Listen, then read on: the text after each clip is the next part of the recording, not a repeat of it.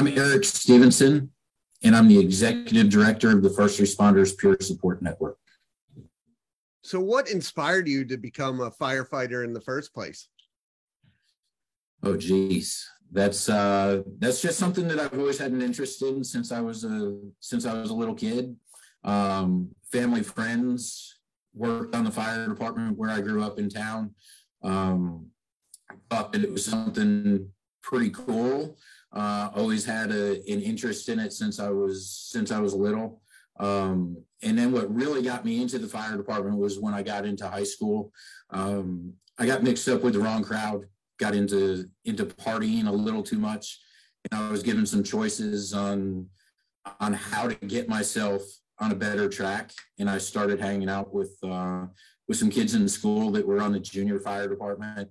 And I started hanging out with them, and I just absolutely fell in love with it. And I knew that's what I wanted to do for a career.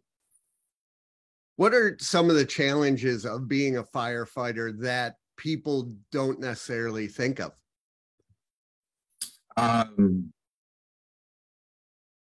Work schedule for one, being away from home for 24, 48 plus hours at a time. Seeing a lot of departments now going to 48-hour shifts instead of 12s or 24s. So you can be away from home for a while. Even though you get days off, an event, a holiday, a birthday falls during the week and it's on your shift day, you miss out on a bunch of things. But I think the biggest thing that especially caught me off guard throughout my career was the harshness of the job and what it can actually do to us on a mental and on a physical level. So I think that's probably the biggest thing. It's not just a bunch of guys going out on fire trucks or emergency vehicles having a good time all the time. Whatever we go to usually is somebody else's really, really bad day. And if we don't figure out how to take care of that ourselves after seeing and dealing with those types of incidents, it can lead us down a very bad road. How is it, balancing the professional life with the personal life? It can be difficult, especially if you're married, have a spouse, significant other, whatever the case is. And the job and the profession almost cost me my marriage at one point. My wife is also a first responder, and you would think that we would have a lot in common when we came home off a shift and we could talk about things and everything else, but we didn't. And we never talked about work at home. And so all of that stuff that we were bringing home with us never really got talked about, never got dealt with in a healthy manner. And it almost cost us our marriage, which prompted us to put another program together called Success on the Home Front. And it talks about how to manage the work-life stresses and the home life stresses to where it doesn't become volatile and you can both coexist and have a good line of communication in the household together. How did the nonprofit come about? Our nonprofit organization came about due to my own struggles with the profession. I retired just over a year and a half ago after a 28-year career on the job. And it wasn't the way that I wanted to end my career. It was due to a medical disability retirement, due to PTSD, anxiety, and depression issues, which had led to suicidal ideations just about every day. And I was struggling really bad. I had gotten involved in another peer support organization in North Carolina. I saw the benefits of what peer support were. I ended up having to go to a treatment facility up in Vermont to try to help me manage my PTSD, anxiety, and depression issues. Came back, got really involved again in peer support, and I saw a greater need down on the coast of North Carolina than what was really being provided, and I started my own nonprofit organization. How important is it to have a strong support system that understands what you're going through? Well, It's very critical. It's absolutely a critical part of my recovery, to make sure that I have people that understand where I am on a day-to-day basis with my own mental health.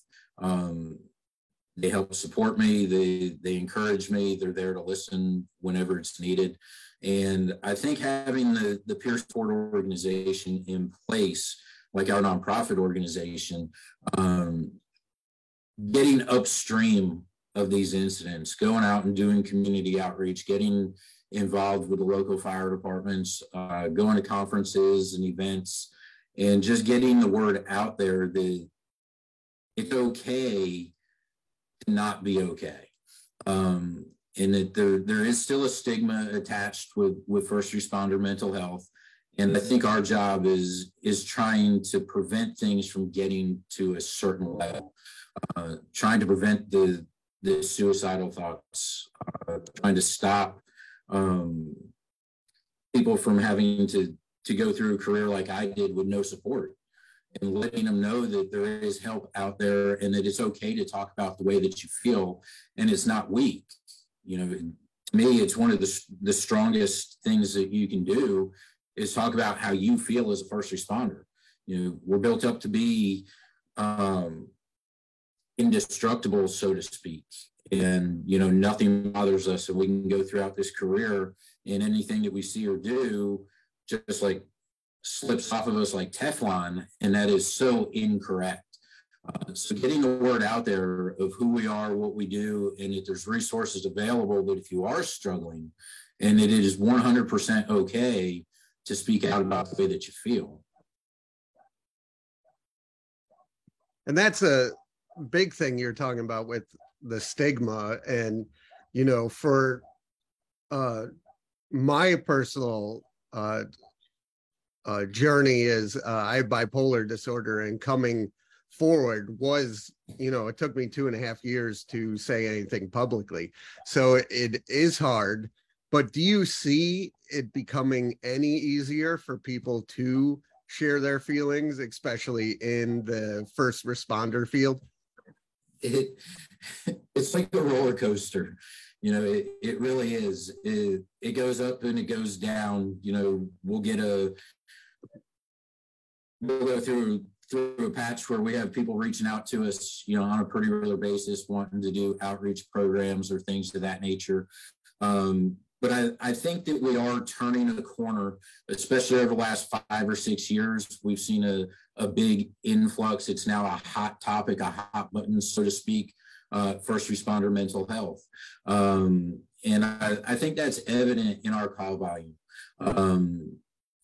We have people reaching out to our team almost on a daily basis, looking for help, looking for resources, looking for information, just wanting somebody to sit and listen to them, to be that listening ear, giving them that little bit of hope and letting them know that it's okay to feel the way that you do, and we're here to help support you.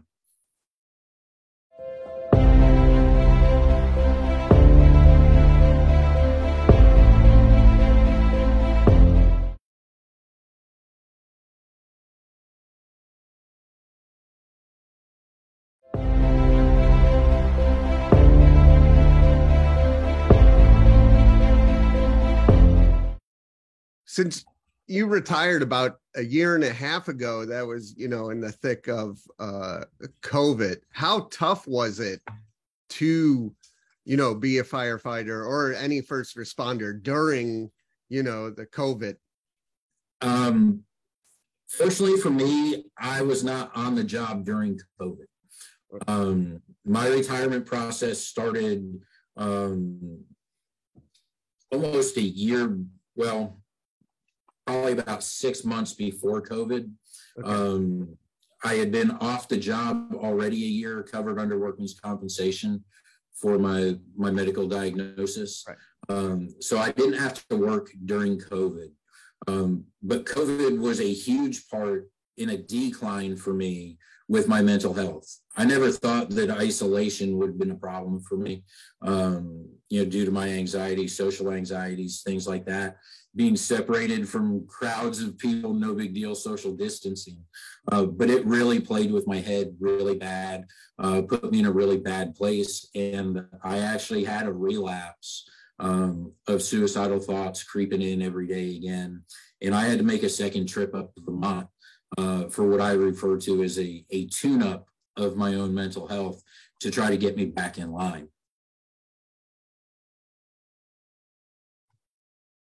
What are, let me circle back. How important is it to actually, what programs do you offer with your nonprofit? Some of the services that we provide, we do one-on-one peer support, of course. So anybody can call a personal cell number of a team member, or they can call our 24-hour assistance line and get to speak to a peer one-on-one. We do group peer sessions also, group counseling sessions, so to speak, monthly basis, every other month, something like that. We'll announce where we're going to have a peer support meeting. And that's open to any first responder, their family members come in, we sit down and we talk. It's a completely relaxed, non-judgmental environment for anybody to come in and talk about whatever they want that evening.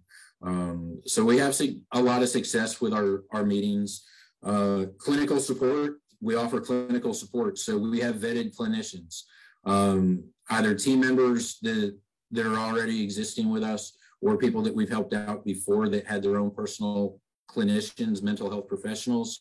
We go out and we recruit pretty much, and we talk to these individuals and see if they are going to be beneficial, especially to the first responder community. Not every mental health professional is going to be beneficial for a first responder, especially with some of the things that we might be talking about in those sessions. So we go out and we do a vetting process of our mental health clinicians. And if we have somebody that contacts us, we always ask whether or not they've talked to a mental health professional or if they have interest in doing that. And we try to make those connections for them. We'll forward phone numbers and things like that. They make the appointments, the contacts, and hopefully they can get some relief and some professional help through the mental health professionals that we have to offer. Crisis intervention, we do debriefings, CISM training. We are a CISM-based team also. We have members that are trained in CISM. So if there is an event where a fire department needs us to come in and do formal debriefings or defusings, whatever the case is, we do that. Public outreach programs. But a lot of the requests that we get are maybe a fire department will call us up and want us to go in and just talk basic mental health, for the first responder, kind of mental health hygiene, so to speak. We have a program that's titled First Responder Mental Health, Are You Really Taking Care of Yourself? And it talks about job stressors, everyday life stressors, potential event stressors that we might encounter on the job, and how we manage that. Finding balance is another program. How do we find balance between our outside life and our fire department life or first responder community life? Where do we balance that? I'm really proud of that program. I wish that I could say that I came up with that program, but I didn't. But I really enjoyed doing that program because that's one thing that I had a really hard time with when I was still on the job, was balancing where the dividing line was between Eric, the firefighter, and Eric, the home guy, the guy at home. I self-identified as the fire department for so long that I forgot certain things about normal life. So we offer classes like those, addiction classes, recovery classes, mindfulness, self-care, you name it. We have a program for it. And if we don't, and we have a request, we will put a program together for it to meet the needs of whoever's coming to us. How does it feel for you personally that you're making an impact in these people's lives? It's a huge reward, especially when I left the job. I went through a very long patch of loss of identity because I had self-identified as the fire department for so long, and now I wasn't going to the firehouse every third day anymore. I wasn't getting on that fire truck and going down the road to help people with their emergencies anymore. So when I started my nonprofit, this was one way to still keep me connected to that type of community. I just don't have to go see all the bad stuff anymore, which to me, I am perfectly fine with that in this part of my life. And having people reach out to us, knowing that we are going to be that safe place, that place that they can put confidence in and be able to talk, be able to ask for help. It's super rewarding. To me, it's just as rewarding as being on the job and, responding to that emergency and helping people. We have the same opportunity here, just in a different capacity. We have the opportunity to save lives just like we did when I was in the fire shop. So the last thing I want to ask is, where do you want to see the nonprofit in the next 3 to 5 years? Wow. Where we are now, where we started to where we are now has been absolutely a huge milestone for us. To be honest with you, I didn't think a year and a half ago that our team would be where we are right now. I can travel to different states, to other parts of North Carolina, and people know my team, which I'm super proud of. I would like us to be able to expand as much as possible, to cover as much ground as possible, to try to help as many first responders as we can. And what that comes down to is being able to meet great people like yourself, to be able to get the word out there, catch as many events and, shaking the bushes, as they say. And we're going out there and we're doing that. We're pushing. And sometimes it's a grind. Other times it comes very easy. But we kind of have certain places that we go that we look forward to going. We have the SAFER conference coming up in a week and a half up in Raleigh, which is a statewide fire conference. It's going to be huge. And we're going to be set up as vendors. We're going to have a booth, all kinds of material out there for people. And we're looking forward to meeting people, shaking hands, and spreading the word about what we do. How can people reach out to you? They can reach out to us on social media for one. We are on Facebook, First Responders Peer Support Network. Go to our social media page there. We are in the process of getting an Instagram account going, so we will be there. The easiest way to get in touch with us, though, is either through our website or our 24-hour assistance telephone number, and that number is 833-377-7648. And then our website is www.frpsn.org. And you hit us up on the website. There is a chat line there. If you have a question or whatever else, you hit the chat box and we automatically get notified, and we can go back and forth there. Or in your case, the way you got in touch with us was through our website, I believe. Yes. Send us a notification and an email, and immediately got back in touch with you. The 24-hour crisis line, that rings through a phone tree. First number that it rings into is my personal cell phone number. So 99.9% of the time, people are going to get in touch with me first. If for some reason I don't answer the phone, it'll ring down to 4 other of my team members, and somebody's going to be on the other end of the line for you. But those are the easiest ways to get in touch with us right there. Well, I want to thank you for taking the time to talk to me and get this message out. It's very important, and making sure people know they're not alone. That is the big thing, letting people know that they're not alone and giving them hope. That's the biggest thing, you know, that they can hold on to some little piece that I'm not the only one that feels this way, or I'm not the only one having these struggles.